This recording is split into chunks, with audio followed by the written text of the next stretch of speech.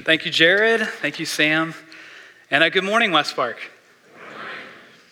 Well, I wish I had time this morning to tell you all the details that have led up to this moment, but suffice it to say that it has been an exciting and an emotional journey.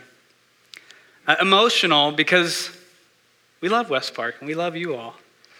We've been here 10 years this summer. And we've been doing life here for quite some time. Our family literally started here, and we love West Park. So the thought of transition has been difficult. But it's also been exciting, right? Because God's mission is exciting. Adventuring with God is exciting. And watching Him provide along the way has been amazing. For me, this journey began actually several years ago. It was a random Saturday afternoon. I was sitting at the dining room table and I was reading a book on ministry. And the pastor writing this book got to a place where he said in his own ministry, he realized it was time for something new. And the Lord took that little sentence and just said it to me in that moment. I don't know if you've ever had a moment like that where something that somebody says or something that you saw in a movie or in a book just hits you like it was meant for you. And that was my moment when I read that little line. And I began actually just to cry there and with such a sense that something new was on the horizon. So Jess came home and I'm all weepy, telling her about what's happening. She's wondering what's going on. And in the coming days, I began to pray about that. I shared with some very close friends. We prayed together. And I even went to Pastor Sam and said, here's what's happening in my heart. Don't kick me out or anything. And he just very graciously, wisely said, I understand. I've been there before. And let's pray together. And sometimes these things take time. So let's pray. And so we did. And so the last 3 years for me have been praying and watching and praying, not really knowing what it was, what the meaning of this nudge was, but feeling that it was very real. And for some time, I really had no sense to the shape that this would take. And there's even days, where you wonder, did I just eat something weird that Saturday? What was that all about? But last February is when that feeling began to take shape. And that feeling began to have traction when Sam sat down with Jared and I at Einstein's and said, have you guys ever thought about church planning? And that began a whole year of exploration as we met with other church planners and took an assessment, a year of research as we read about the necessity and thinking behind continual church planning. A year of conversation as we talked with family and friends and our staff here. And again, just a lot of prayer. And so here at this moment, I can tell you that after a year of weighing this prayerfully, I am convinced that God is opening this door and that we should walk through it. Now, sometime I'd love to sit down with you and tell you more details about that journey. But this morning, I want to give you one significant part to that for me. I want to give you one significant reason for me why I am convinced that we need to do this. One of the most significant aspects of church planning that convinced me that we should walk through this door was the strategy behind it. I like strategy, right? So to get my head around this was very helpful. Now, when I first thought about church planning, I was always been for church planning and global missions. That made a lot of sense. But probably like some of you, I wondered how did church planning make sense here in the United States, right? Because we already have so many churches, right? And you may be sitting there thinking the same thing this morning, but we have so many churches. But there were some problems with the way I was thinking. Let me show you how I originally thought about church planning, all right? So I have some crude graphics here. I apologize for my artwork. But let me walk you through this. So you have an area, and this area is filled with people, which are these little grayish white dots here. There's no church. So what do? Plant a church, right? And that church begins to have its work, and it begins to reach out, reach people, has this effect. Mission complete. That area has been reached, and now we can move on. And now we'll find another area with people, no church, we'll plant a church. But there were at least 3 problems with the way I was thinking about this. I want to walk you through those 3 problems, okay?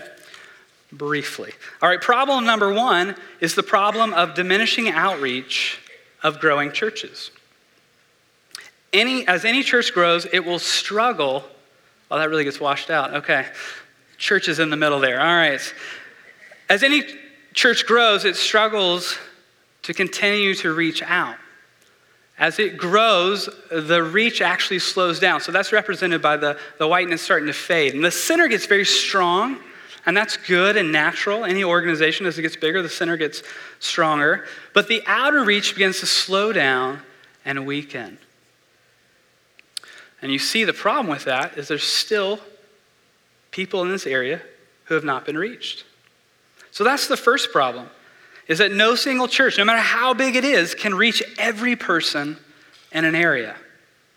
Second problem, the problem of population complexity. All right, so originally I had gray dots, but it's not that simple, is it? Any given area is a mix of stories and cultures and people. One missiologist has remarked that we tend to think of American culture as a pancake, right? That we're all the same wherever you go in the U.S.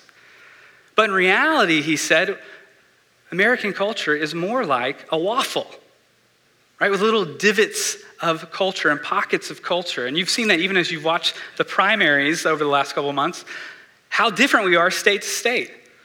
And then if in Knoxville, you all know that North Knoxville is different than South Knoxville. And South Knoxville is different than West Knoxville, and West Knoxville is different than North Knoxville. And even in West Knoxville, you all might have certain thoughts or stereotypes if I mentioned to you the communities of Farragut, or Bearden, or Carnes, or Hardin Valley, right? Each of these is their own little communities with their own little identities. And so again, the point here is that no single church can reach all these different people. Simply can't connect with every different type of person. All right, problem number 3 is the problem of church decline and population growth. Now, that first picture that I showed you in my original thinking was a static image. There's 30 gray dots, 1 church. But that's not accurate. Every day, or I should say all the time, churches are closing and the population's growing. All the time. Churches are closing and the population's growing. Let me give you some numbers. Each year, 3,500 to 4,000 churches close their doors. Every year. In 1900, there were 28 churches for every 10,000 people. In 2004, there are now 11 for every 10,000. So 28 for every 10,000, now 11 for every 10,000. From 1991 to 2004, the number of unchurched adults doubled in the U.S. And just as a side note, people ask, are these numbers accurate? And statisticians say probably not, because in America, it's still viewed as a good thing to go to church. So when someone asks you if you go to church, you lie. You say, yeah, I go to church. So it's probably actually worse than these stats. So that leaves us with 120 million secular folks in the U.S. What does that mean? That means that the U.S. is the largest mission field in the Western Hemisphere. And that means out of 196 countries in the world, the U.S. is the 5th largest mission field in the world. So if you said, I just want to be strategic, I want to use our resources wisely, we're just going to target the top 5 unreached nations. Well, number 5 would be the U.S. So then, what do we do with these problems? What do we do with the problem of diminishing outreach? What do we do with the problem of population complexity? What do we do with the problem of churches declining, closing, and even the population growing? What do we do? We plant churches. A city needs all kinds of churches reaching all kinds of people. Different sizes, different shapes, different characteristics. We need all kinds of churches reaching all kinds of people. Let me just quickly walk you back through those 3 problems and how church planning answers those. So to the first problem, how do we reach unbelievers? Church planning reaches new people very effectively. It reaches unchurched and unbelievers very effectively. One missiologist, Peter Wagner, has famously observed the single most effective evangelistic methodology under heaven is planting new churches. And Ed Stetzer has shown in the studies he's done that on a per capita basis, new churches win more people to Christ than established churches. Now, this morning we don't have time to get into why that is, but I just want you to simply note that that's the case. New churches, planting new churches, the practice of planting churches is most effective in reaching unbelievers. And that's not even a contested point. That is shown in study after study.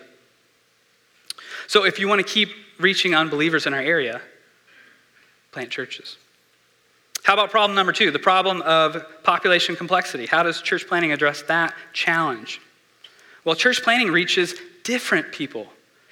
It's very effective in reaching all kinds of different people. Again, studies consistently show that church planting is better at reaching new generations, new residents, and new people groups.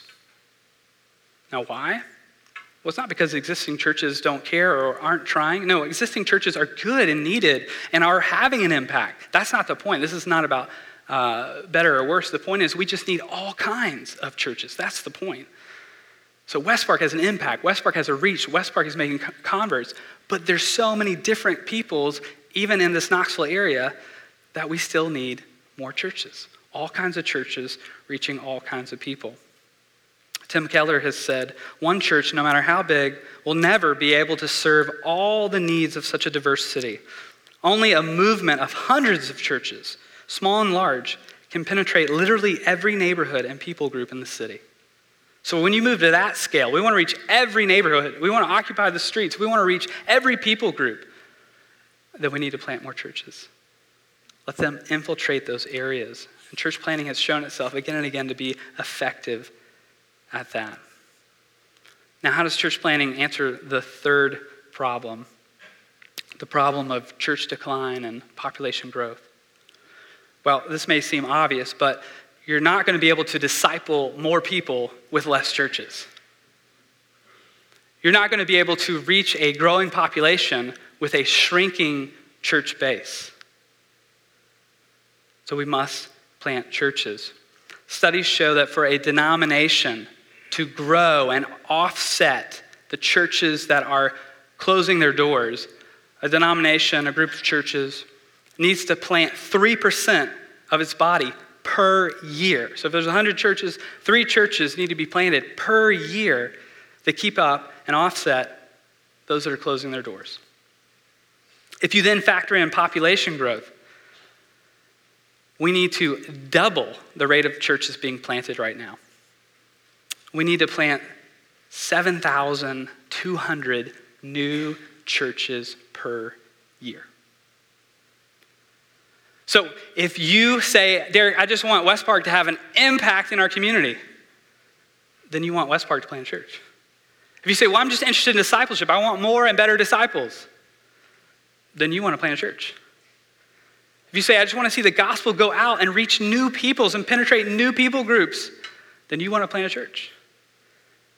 If you say, I just want to see the next generation get it, then you want to be involved and be a part of and root for church planting. So that's one of the significant reasons. There's more. I'm going to pass it back to Sam. Sam's going to talk about why Westpark, why now. So thank you.